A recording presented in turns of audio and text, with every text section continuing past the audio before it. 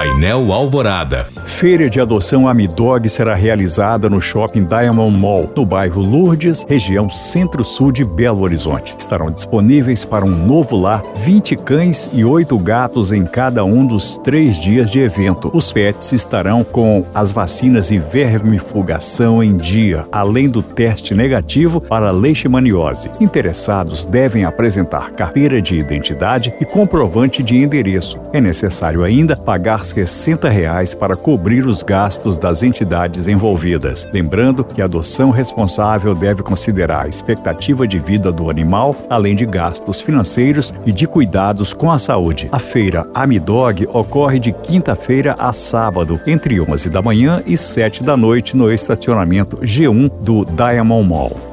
O Zoológico de Belo Horizonte informou que a onça-pintada Janis morreu na última terça-feira aos 19 anos de idade. O animal estava em tratamento de uma pneumonia grave e vinha apresentando dificuldade em respirar. A expectativa média de vida da espécie sob cuidados humanos é de 17 a 18 anos e na natureza entre 12 e 15 anos. Em função da idade avançada do animal e do quadro de saúde irreversível, a onça-pintada foi submetida à eutanásia.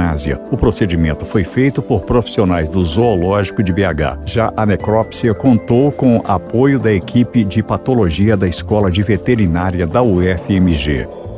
Subiu para 22 o número de mortos em decorrência das chuvas em Minas Gerais, informou nesta quarta-feira a Defesa Civil. O balanço aponta um óbito a mais do que o do relatório anterior. A vítima é uma mulher de 51 anos, arrastada pela enxurrada na cidade de Cachoeira, do sul do estado. O boletim aponta ainda mais de 2.000 pessoas desabrigadas e quase 12.000 desalojadas. Já o total de municípios em situação de anormalidade chega a 245 e continua em andamento a campanha para ajudar as vítimas de desastres causados pelas chuvas em Minas. Promovida pelos Servas em parceria com a Cruz Vermelha, a iniciativa arrecada itens de cesta básica, colchões, produtos de higiene e roupas de cama. Mais informações no site servas.org.br.